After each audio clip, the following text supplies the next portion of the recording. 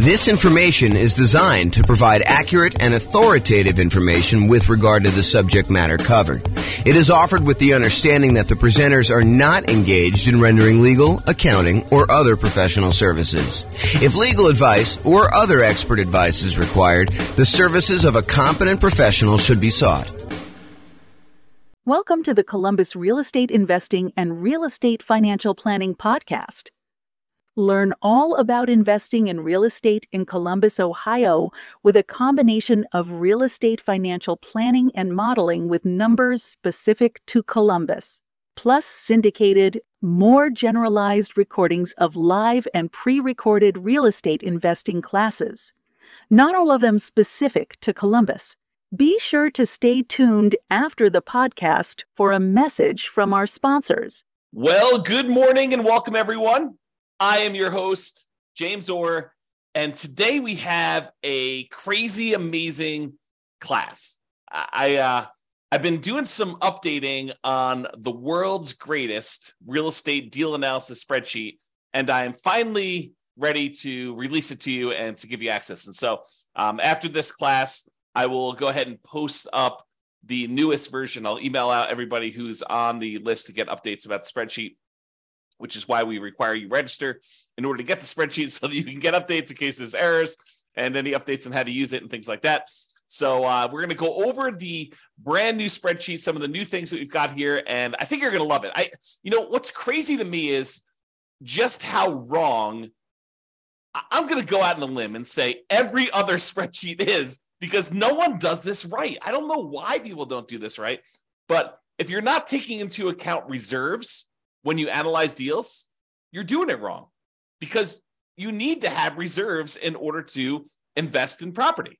So if you're not taking reserves into account in like what your overall return on investment is, then that's not correct. You're basically lying. You're saying that your return on your deal is higher than it really is, because you would not be able to make that investment unless you had those reserves. But I digress. And if you're not taking into account, if you happen to be in a market where you have negative cash flow, if you're not taking into account that cumulative negative cash flow that you probably need to set aside for doing this, that is probably also incorrect. I'm less willing to go out on a limb for that one, because I could see a case where you're like, I'm just going to pay for it out of what? Reserves? So yeah, maybe, I guess, but I don't know. I think you need to set aside your cumulative negative cash flow. It is a much more conservative investment if you do it that way. So the new spreadsheet takes that into account. Plus, what I don't also see other people doing in their spreadsheets, I don't see them actually showing you like your returns on equity, and specifically your return on your true net equity, the equity you would actually be able to pull out if you were, going to go sell that property or refinance it, or or do a 1031 exchange, which is really selling, just kind of deferring the taxes. Like all those calculations that you're doing, if you're not looking at return on equity, I mean, after the first year, what does return on investment even mean?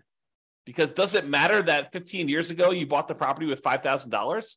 Don't you really want to know what your return is today on the amount of equity you have in the deal, that if you were to sell it, what you need to beat if you were going to go invest in something else? And then what the cost is to access that equity? I mean, it blows my mind. And then, of course, some of the return quadrant things, breaking out the component parts of the return, your cash flow, your appreciation, your debt pay down, your cash flow from depreciation, which is your tax benefits. And then because you do need to set aside those reserves, we really should take into account the return you earn on those reserves, whether you're sticking in the savings account at 1% or you're sticking it in something else and getting, 6, 7, 8, 9%, whatever you're getting there. Okay. So brand new spreadsheet, updated. I think you're going to love it. So a couple things here. So first of all, you can come in here and just type in whatever address you're doing here. So, type in the address of the property. That will just kind of do it. It's only used for you. It's just for you to remember what you did. Another note here. Always start with a copy of your spreadsheet. Don't use the real one, because you're going to make modifications to this and some things are going to get messed up. You're going to forget that you did an adjustment in the overrides tab, and you're going to forget that you did that. So you want to go and start with a fresh copy every time, and then go back to the original when you do that. So Or if you have a template, if you're like, hey, look, I know my taxes are always going to be, 1%. So go ahead and put 1% in there and then save that as your template. And then always go back to the template that you've modified to kind of do it. Okay. That being said, that way you don't make any mistakes. All right. So put the address in here. You're going to put the ARV. I'm going to do a whole series on deal analysis. So I'm not going to go and actually analyze a deal and walk you through the deal analysis. We will do a lot of classes on those. I'm going to do a class on how to analyze 20% down, 25% down, all cash, lease option, creative financing, nomad, house hacking, BRRRR strategy. We'll do all of this type of deal analysis so that you understand how to analyze every single deal. And then, provided I can get to it, I do plan on allowing kind of a explanation for every city. So basically, any deal you have for any of the kind of modeling analysis that we've done for every city, you will be able to go and I will walk you through the deal analysis for every type of deal that we model in every city using that city's specific numbers and basically showing you the charts for the deal analysis spreadsheet. It won't actually be the spreadsheet. It'll be like my version of the spreadsheet on a website. So that is coming. Knock on wood that I have enough time to go do it, but it is coming. That's what the plan is right now. It's always been the plan. I mean, that's why we built it this way. Okay, so that being said, so you put it in the ARV. It does take into account if you're buying properties at a discount. So if you do, you bought the property for less than what the ARV is, it does adjust and show that you got this bonus return in year one from appreciation, like that. Basically, you got forced appreciation by buying the property at a discount, and then it does also show that your return on true net equity goes down after the first year because you got this massive return in year one from that bump. So I'm just going to put it back so that you can kind of see that. They put in your purchase price, whatever that's going to be. You put in seller concessions, whatever you negotiate with the seller to get them to contribute towards your closing costs, you can do that. That counts as a credit towards you. And then your down payment amount, put in 20% down or 5% down or 25% down. In this case, we'll use 25. Your closing costs, which we'll calculate here, and then show how much the closing costs actually are in dollars. So use the percentage. And then rent ready costs. This is how much money you need to put into the deal to get the deal ready to rent. So if you go buy a property and on the inspection report, it's got a whole bunch of repairs listed that you need to go do before the property is ready to have a tenant in there, and it's going to cost you $7,000, you put $7,000 in there. And then this will automatically take that into account. It includes it as part of the investment you need to make in order to get the deal ready to go. So, put whatever numbers you want in there, and it will do the adjustment and do some calculations for you based on that. Then this cumulative negative cash flow field is brand new. The idea being this: if you're going to buy a property, let me just back up. In our current marketplace, the last few years, prices have been going crazy up, and interest rates have gone up a ridiculous amount. But even though rents have increased, they haven't quite increased enough to counteract the significant increase in prices and the significant increase in interest rates. So in some markets, in many markets, I'll just say this, it is harder than ever to get good cash flow in every market. Okay. Some markets, you're going to have negative cash flow, especially if you put down a very small amount. If you're going to go do like house hacking, put 3.5% down, it's very likely with the interest rates where they are that you're going to have some negative cash flow on that. And what negative cash flow really is deferred down payment. Because if you had put more down, if you had put 100% down, you wouldn't have negative cash flow, right? If you put 50% down, you probably wouldn't have negative cash flow. But we're choosing, after we do our analysis, we're looking at the numbers saying, look, I'm choosing to put less down. I'm choosing to put 3.5% down or 5% down or whatever down. And so you're choosing to have some negative cash flow. And if you choose to have negative cash flow, we need to take that into account in our deal analysis. And the way that we take that into account is we look at how much negative cash flow we're going to have and for how long. And so what the software does, if we're going to go to the overrides tab and just show you how this works, let me go and let me make this negative cash flow so we can see. So let's say rent on this is, I don't know, $3,300 a month. Yeah, negative cash flow, it's a little bit negative there. Let's do $3,100, see what it is. All right, so now we've got negative $106 a month negative cash flow. So let's see how this works. So I'm going to go to the overrides tab. And in the overrides tab, I'm going to go find the spot for cash flow, which is right here. And it's going to show you that cash flow for the year was negative $2,238. So we show how much negative cash flow was in the first year. So in this particular property, because we analyzed the deal, it shows you that the negative cash flow was $2,238 negative. But because rents went up a little bit in year two. We're assuming rents are slowly creeping up each year. Rents are increasing. In year two, we're estimating negative cash flow to be only $1,524. And in year three, because rents went up a little bit, and even though the taxes and insurance and maintenance and all that other stuff increased, it didn't increase enough because our payment is largely a large percentage of that amount. So negative cash flow in year three is only $790 for the year. And negative cash flow in year four is only negative $33 for the year. Okay. But what we do now is we take the cumulative amount. We add up. The first year was negative $2,238. The second year was $1,524. So the total amount cumulative so far, the maximum amount we had to kind of eat in negative cash flow was negative $3,762, plus another $790 in negative cash flow, put you at $4,552, plus another $33 is $4,585. But since negative cash flow is all zero from then on out, we can look at that, and we can look at this chart and see this little visual shows you like all the way to the end.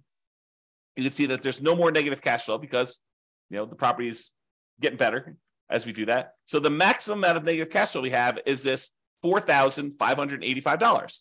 Well, if we go back to this main tab over here, whoops.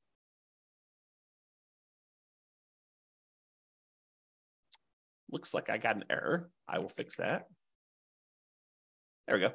So now it shows you the maximum amount of cumulative negative cash flow that you have on the property. And so it shows you how much you need to have set aside there. So now it says, look, you need this amount down, $110,000. You need this amount in closing costs, $4,840. You need this amount in order to make the property ready to rent. And we're going to need $4,585 set aside to get us through the entire estimated amount of negative cash flow we have in the property for the duration.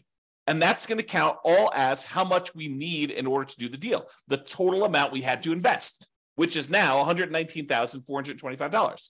So now whenever we do a calculation for return on investment, how much we had to put into the deal, we do it based on everything, the total down payment, the closing costs, the rent ready costs in order to make the property ready to go, and any cumulative negative cash flow over that entire time that we're likely to have negative cash flow on this property. So now the calculations for return on investment are correct. Before, they were not, okay? Now, mortgage amount does that calculation, put in your interest rates, loan term, you put in how long it is, private mortgage insurance, in this case, we're putting 25% down, so we don't have any private mortgage insurance, but if you did, you're putting 15% down, you put that in here. At what point do we drop the PMI off? So it'll calculate it only until you get to that point for loan to value, and then it'll drop it off. How much rent you're getting on the property. Vacancy, property taxes, calculates those. Insurance, HOA, utilities, put all that in there. Maintenance on the property, setting that aside. If you're going to go calculate a different dollar amount for capital expenses, you could set that aside here. Use the capital expenses spreadsheet that we have, totally separate spreadsheet for calculating how much you need in CapEx in order to do that. How much you're paying in property management, if you're doing that at all, unless you're doing it yourself. Land value and the type of property. So land value is going to use to calculate your depreciation. The type of property for commercial or residential, either do a C or an R, and it does the adjustment for you there. And then estimate your effective income tax rate so that we can calculate what benefit you're going to get from that depreciation. And then we'll be able to do that calculation correctly. Okay, so you do all that, and then we've got these 9 kind of key areas to look at to determine the deal. And they are in somewhat order of importance or order of timing. It's sort of a combination of order of importance and order of timing. So the first one we got up here is your monthly cash flow in the first year. So you can see, because we dropped the rent on this property in order to show the negative cash flow, we've got negative $186 a month in cash flow. So this is a property that has negative cash flow, but we're setting aside all that negative cash flow so that we don't have to stress about it. That's why it makes it more conservative. So we've got our reserves, plus we got this negative cash flow, okay? So we've got this monthly cash flow amount here, negative $186, but we're getting $227 from that depreciation benefit, the cash flow from depreciation, the tax benefits of owning that rental property. So we're getting money back either monthly or with every paycheck. We're not paying in to the tax system because we know we're going to get a certain amount of money back, or at the end of the year, we're going to get a big chunk back to offset this whole thing. Okay, you look at it either way, but really you're saving that amount of money in taxes, so you're not having to do it. So in this particular case, because you have negative $186 in cash flow, but positive $227 in cash flow from depreciation, your total true cash flow, when we add those two together, is still positive. So this particular property has a positive cash flow, a positive true cash flow, I should say, of $40 a month. So it's not technically negative when you take into account the tax benefits you're getting on the property and the regular cash flow. Now, if you had your normal cash flow and it was $3,600 and you're getting $200 a month of cash flow plus $227, it adds up both of them and shows you your total true cash flow is $428 a month. Okay, but in this case, we'll just kind of keep it back at this negative number so I can show you how this works. Okay, so you can look at that at a glance and see what your regular cash flow is plus your cash flow from depreciation is. You see those separately, and it sums them up for you and shows you that it's now $40 between the both of them. And that's like one of the most important things I think most people are looking at is their cash flow on their property. The next most important thing I think a lot of people are looking at is going to be like their return on investment numbers. Okay, so we want to know what your return is in year one in dollars. So it shows you $13,200 from appreciation. That's where we're estimating the property value to go up. We've got this negative $2,238 in cash flow. That's the little green bar, and it's negative because we have that $3,100 a month in rent. And then we've got this debt pay down. We're paying down $3,434 on the loan, plus we're getting $2,720 from cash flow from depreciation.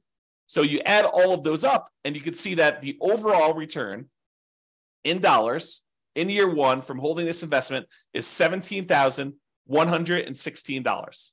So it shows you how much you made in dollars on your investment. Now you're like, okay, that's interesting. So I could see the dollars, but I want to know like what the return is on how much I had to invest in the deal. So we'd have the $17,116.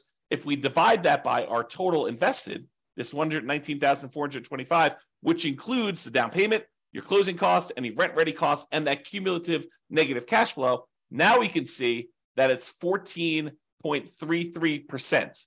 Because over here, it shows you your return on investment in year one for that thing. So it shows you what percentage each of these component is. So you're getting negative 1.87% on cash flow. You're getting 11.05% on appreciation. You're getting 2.88% from debt pay down and 2.28% from cash flow from depreciation, your tax benefits. You add all those up, it's 1433. So now we can see at a glance, cash flow, true cash flow, the return you earned in dollars in year one, and the return on investment in year one, 14.33 is the total. And we can see it broken out into all the different component parts. That's why this is powerful, just to see it all at a glance like this. Now, if you decide, look, I'm a 6-month type of reserve sort of guy or gal, and I want to invest in properties, this RIDQ plus R6 says my return in dollars, quadrants, because it shows you the 4 areas of return, plus reserves for 6 months, R6. Okay, so now it shows you how much you earned on having reserves set aside, earning 1%. So you had 6 months of reserves in this property, so you earned an extra $383 in reserves.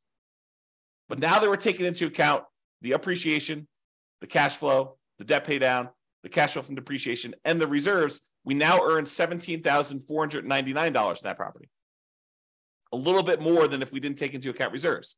However, now that we're taking into account reserves, we need to include reserves in the denominator when we calculate our return as well, because this one did not. This one just included total cost to close. So this one shows you that when you take into account setting aside 6 months of reserves as well, your return is, even though you had some return from the return on the reserves itself, is 12.63%.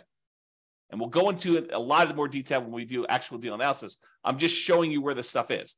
So this is $17,499, which includes the amount you earned on 6 months of reserves, earning 1%. And then this is 12.63, which is your return when you set aside 6 months of reserves, which is more truthful. Giving people this return is lying, right? Because you're not taking into account the reserves you're getting on your properties. The reserves you need to set aside in order to buy your properties. Okay? So now we know that if we actually put aside 6 months of reserves, and even if we earn 1% on those reserves, you have in the savings account, which I think is prudent for if you have a small amount of reserves, then 12.63% is your overall return, including the return you earned on reserves and taking into account that you had to have the reserves in order to get this return to begin with. So this tells you your overall return. Now, if you're a person who says, look, I'd like to have more reserves, let's call it 12 months, a full year of reserves, but I'm going to take a good portion of that and I'm going to have that invested in something else, something that gets a higher return than just savings at 1%. So we do this one, RIDQ plus R12. R12 is 12 months of reserves, but now we're earning 7 or 8%. I think it's 8% on our reserve number. Okay. So now on reserves, we earned $3,066 for the year. So the total amount we earned is $20,182. Now, a couple of things to point out. Appreciation is the same for all three of these. Cash flow is the same for all three of these. Debt pay down is the same for all three of these. Cash flow from depreciation is the same for all three of these. What's different? This one doesn't have any reserves. This one we earned 1% on setting aside 6 months of reserves in a savings account. And this one is we're earning 8% on setting aside 12 months of reserves in mostly the stock market. Okay, that's the difference in dollar amounts. Now in this one, we're looking at all the returns divided by just this total amount to close. And this one, we're looking at all the returns divided by the total cost to close plus 6 months of reserves.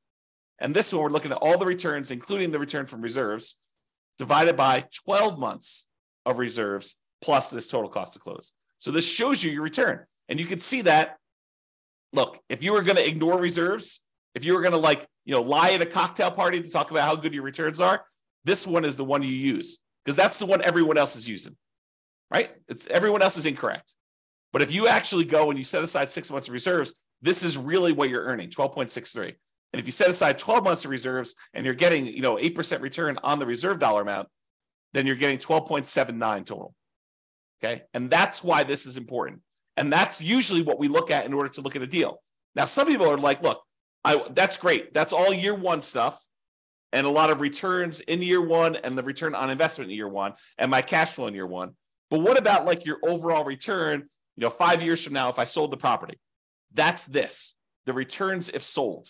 So you can look at whatever year you want in the future and you can see either what the annualized return is, or which is simple return, or the compounding annual return is, what the compounding rate of return would be on your money. Or if you're an internal rate of return person, we show you that as well. And you could see all three different lines and you could jump out and say, okay, year 10 looks like my kind of like annualized return is, 16% or so. And you can go look at the numbers if you want to. You can go look at the overrides tab and see all these. You can see the return numbers somewhere.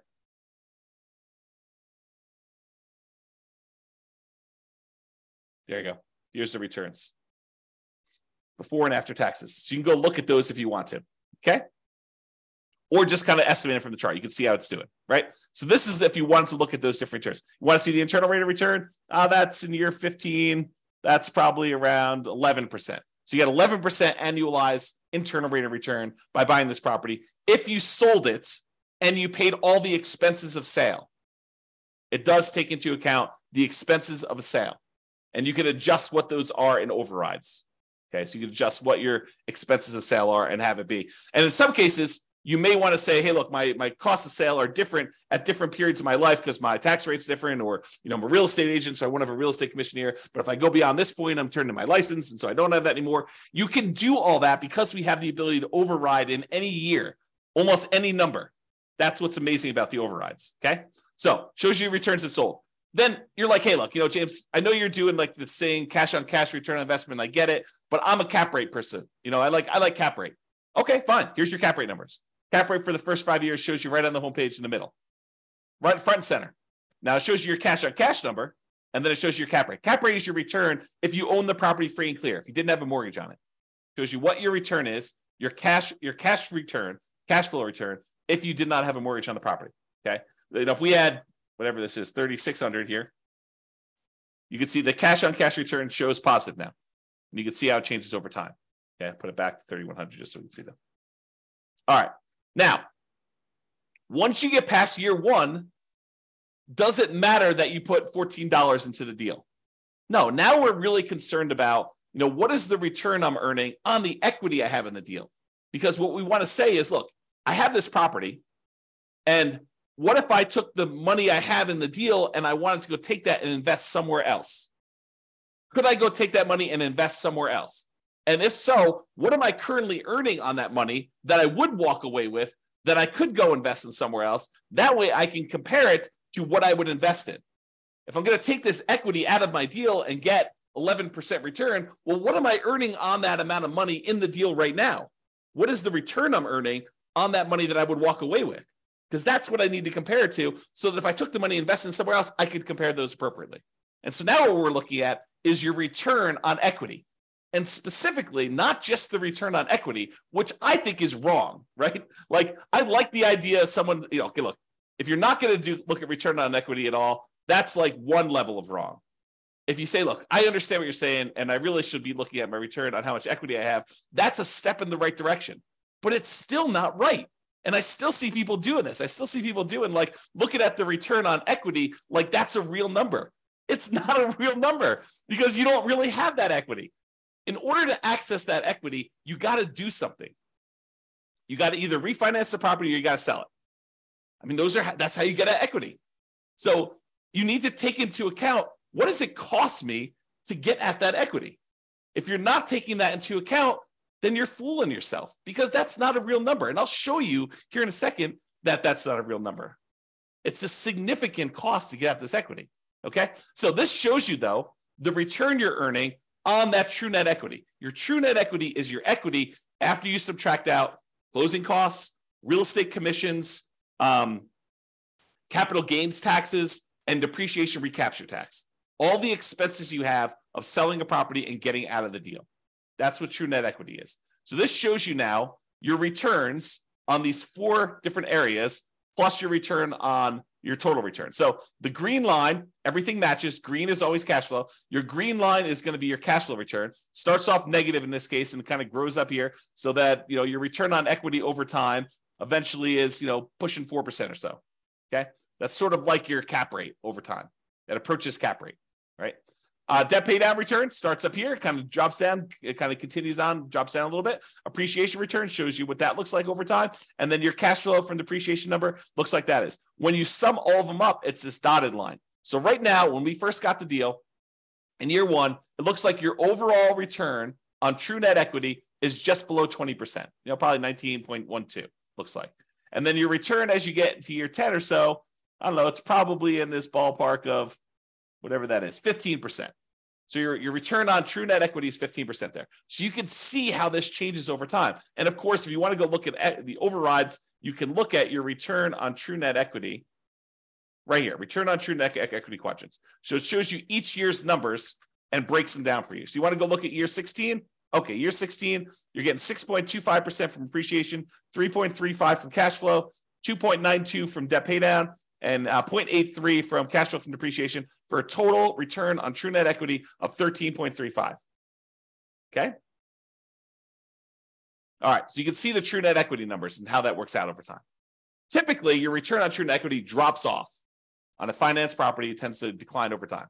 Okay? Now, as I told you before, these are like in order of what I think are probably like most important or over time. So when you're buying a property, you're tending to look at these, maybe these. This becomes less important when you're initially buying. Some people might glance at it, but this is more like hey, how does my property perform over time as I look at this? And that's why it's there. Now, annual key metrics. Some people they're like, hey, look, I really want to know what my gross potential income on a property is.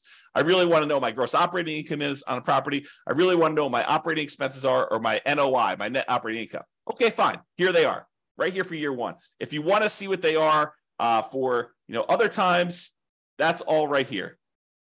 So you can look at the overrides and see it at any different time. Here's your net operating income numbers going all the way across. Here's your operating expenses. Here's your gross operating income, your gross potential income. You could see all those for any year if you want to see it, and you can override them. One of the nice things about this spreadsheet, which I probably didn't mention, is this allows you to track your investment, not just when you buy, which is what most spreadsheets do, but you can go in here and using the overrides, you could say, well, I expected my cash flow to be this in year 1, but it ended up being this. And if you change your numbers in the overrides for what your cash flow actually was, or what your appreciation actually was, or what your CapEx was, or any of these numbers, it then updates the spreadsheet so that you could use this to track your performance over time, not just when you buy. All right. All right, so it shows you your annual key metrics if you want to look at those. And then if you want to see your non-loan expenses, how much are you spending on vacancy? How much are you spending on property taxes? How much are you spending on insurance? How much you spend on HOA? How much you spend on maintenance? All these different numbers here, you could see those at a glance if you're concerned about those. And it shows you year one numbers for that, the annual numbers there. Okay. So those are sort of like, I don't know, what I would call less important metrics for most people. But if you want to see them, not only are they available in the chart, they're also available in overrides. Okay. Now, this is arguably, in my opinion, one of the most important things to look at next, yet no one has it in their spreadsheet. I don't know why. It blows my mind. But really, don't you want to know how much equity, specifically true net equity, you have in your property, or cash out refi equity you have in your property at any given time in a property? Like, you want to see that, right? And how much does it cost you to access that? Well, this is this. So the dark lines that are kind of increasing over time, that's your true net equity and your cash out refi equity. The really dark one is how much money you have in true net equity, the amount of money you would walk away with if you sold the property and you had to pay closing costs, real estate commissions, which can be zero. You can override that number. Your capital gains tax rate and your depreciation recapture rate. So you want to go in your overrides. If you're like, hey, look, what my real estate commission, we assume 6%, but you're like, hey, look, I only want to spend 3% on that. Okay, great. You put in your override and it actually does the right numbers, redoes your calculations for all those true net equity calculations. You say, look, my closing costs, you have estimated 1% here. No, my closing costs in my market are 2%. Great, adjust them. What about closing cost dollar? You're like, hey, it's not really a percentage. It's more like $5,000. Okay, put in $5,000. Or your real estate commission dollar amount. You want to change that? Or you want to say, my depreciation recapture tax rate, it's not 25%. I make less than that, so I'll put in my number. Or a capital gains tax rate, it's not 15%. I'm in that really low tax bracket. It's zero for me, at least for the first few years. Put in zero for a few years, then put it back up to 15. You can adjust all that, and it will do the calculations and update all the charts correctly for you. Okay, so this shows you how much true net equity you have. It's this dark line. So, by year 10 or so, you've got about $200,000 and change in true net equity. But what about if you wanted to do a cash out refi? Well, that's different, right? Because the cost to get at the money is different. And the amount of money you have to be able to get, because you can only go to 75% loan to value, is different. So your amount for your cash out refi is probably around, $170,000. And you could go look at the overrides and see the exact numbers, right? And you could also say, look, I don't do 75% loan to value for cash out refi. I got a guy that'll go to 82%. Great. Adjust to 82% right here. We have an adjustment for that. It's an override. So go ahead and do it. Or my cost to get out my refi, it's not 1.5% in order to do that refinance loan. It's only $500. Okay, fine. $500. Done. Just adjust that. And it does it for you. Okay. So this allows you to do that. Now, these dotted lines, they show you what percentage of the money you're taking out were expenses to get at that money. It costs you money to do a sale. It costs you money to do a refi. So how much did it cost you as a percentage of the amount of money you're taking out, right? Because I want to know, look, how expensive is this money to get at? And so these numbers show you how expensive it was. This like dotted line here shows you that, you're looking at this other scale, about 40% of the money that I would get out were spent in order to get at that money. That's really expensive money. It costs you 40% of the equity you're getting out. 40% of the money that you would have in hand, that's what it costs you to get at that. And it actually goes up over time in the first, 8 years or so. Then it starts declining a little bit. But even by year 20, it's still over 40. It costs you 40% to get at that money. And you're like, okay, I'm going to do a 1031 exchange. Great. Go and do the overrides and adjust for a 1031 exchange. Say, I don't have a real estate commission. Well, you probably do. I don't have closing costs, which you probably do. Okay, I'm not going to have to pay capital gains. Instead, I'm going to have to pay, $1,800 or $800 for a 1031 exchange intermediary. Okay, put those numbers in. I'm not going to have depreciation recapture now. Sure, but you're kicking the can down the road too. And so even though your costs may go down, you still have that later on. Now, this one is the darker dotted line is your cost to access cash out refi equity. Well, that starts at almost 40% too, but that drops off really quickly. So that by year 10, it's only about, 5% of the money that you're pulling out is what it costs you. So it's calculating what percentage of the money you're pulling out in order to access that equity.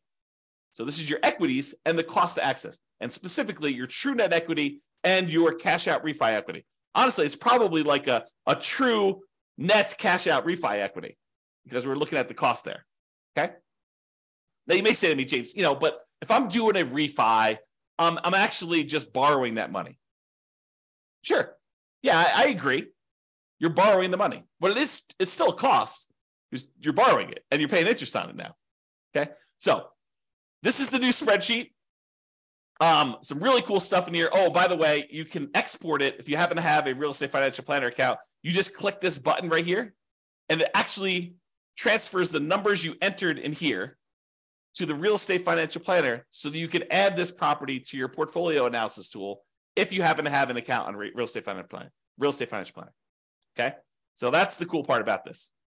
All right, I think I covered what I hope to cover, just kind of going over the new stuff, the existing stuff that's still amazing, and just to show you that this is the way you should analyze deals.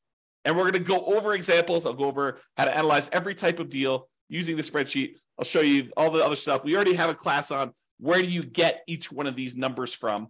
Like, where do you get seller concessions from? Where do you get the mortgage interest rates from? Where do you get the vacancy rate from? Where do you get the property insurance rate? Like, where do you get each one of these numbers? I have a class where we look at each input and I tell you where to get it from and what's reasonable for those numbers in a lot of cases. All right. I already have a class on that. Go watch it. It's on the website. It's on the podcast. But now it's got these new adjustments here to kind of do this. One of the adjustments I made, by the way, is I've removed some color. Color to me has meaning. And so in the first version of the spreadsheet, I got carried away. I was like, oh, this is pretty. Let's make these blue. But that didn't mean anything. The fact that they were blue didn't have any meaning. Now all the colors mean something, right? All the inputs are this manila folder color, okay? All the cash flows are green. All the cash flow from depreciation are yellow. All of the appreciation is blue. All of the debt pay down is red. And then all the other black and white ones are just black and white, right? And so color means something. If something is colored, oh man, I'm looking at things like this export to REFE button. I should probably make that gray. Maybe I'll make it black, right? Because color should mean something. And so we should all do that. And maybe I should make this gray. I don't know. But the color, and the charts, color means stuff. All right. And then over here, I tried to add some flash of color if you just show you like size of values. And if it's, part of the quadrants, it's still going to be that blue, green, red, yellow color. So you can see those at a glance as to which ones we're talking about and how all those work. And because in the previous spreadsheet, I tried to compress it and do like years 1 through 5, then year 10, then year 15, year 20. But I realized that, because the spreadsheet was locked down to protect you from messing up formulas, that you couldn't access year 12 easily.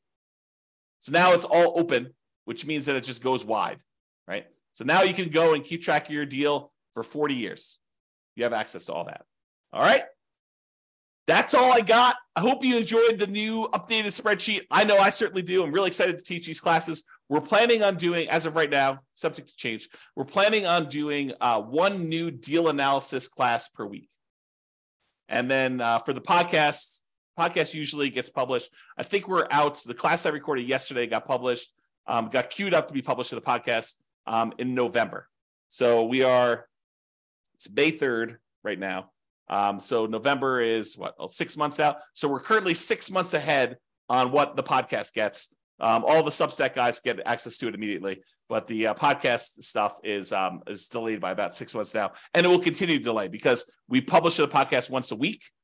We do the classes daily. So every week of content that is live, the podcast guys, that's a month, approximately, 5 days, 5 weeks, somewhere around there. 4 to 5 weeks. So you get an idea. So I'm trying to get to be a year ahead on the podcast, and then I'll evaluate what I'm going to do at that point. All right. That's all I got. Super excited for you guys. I will get the new version of the spreadsheet out to you, but I hope you enjoy it. Hope you like the new spreadsheet, and we will do deal analysis, and I'll cover a whole bunch of stuff for you. Thanks so much for coming on. Have a great day, everybody. Bye-bye for now. With home prices up, mortgage interest rates up, and rents up, but not quite enough to counteract the higher prices and interest rates. Cash flow on rental properties in Columbus is harder than ever. Book a call with the Real Estate Financial Planner to apply our proprietary 88 strategies to improve cash flow on your rentals. See the show notes for a link to schedule your call and improve your cash flow today. If you're a real estate agent, lender, or professional in Columbus that wants to help our real estate investor listeners, consider reaching out to learn about collaboration opportunities with this podcast. We'd love to add more value to our listeners by having you assist our investors buy, sell, and finance their real estate investments. See the show notes to schedule a call to discuss collaboration opportunities.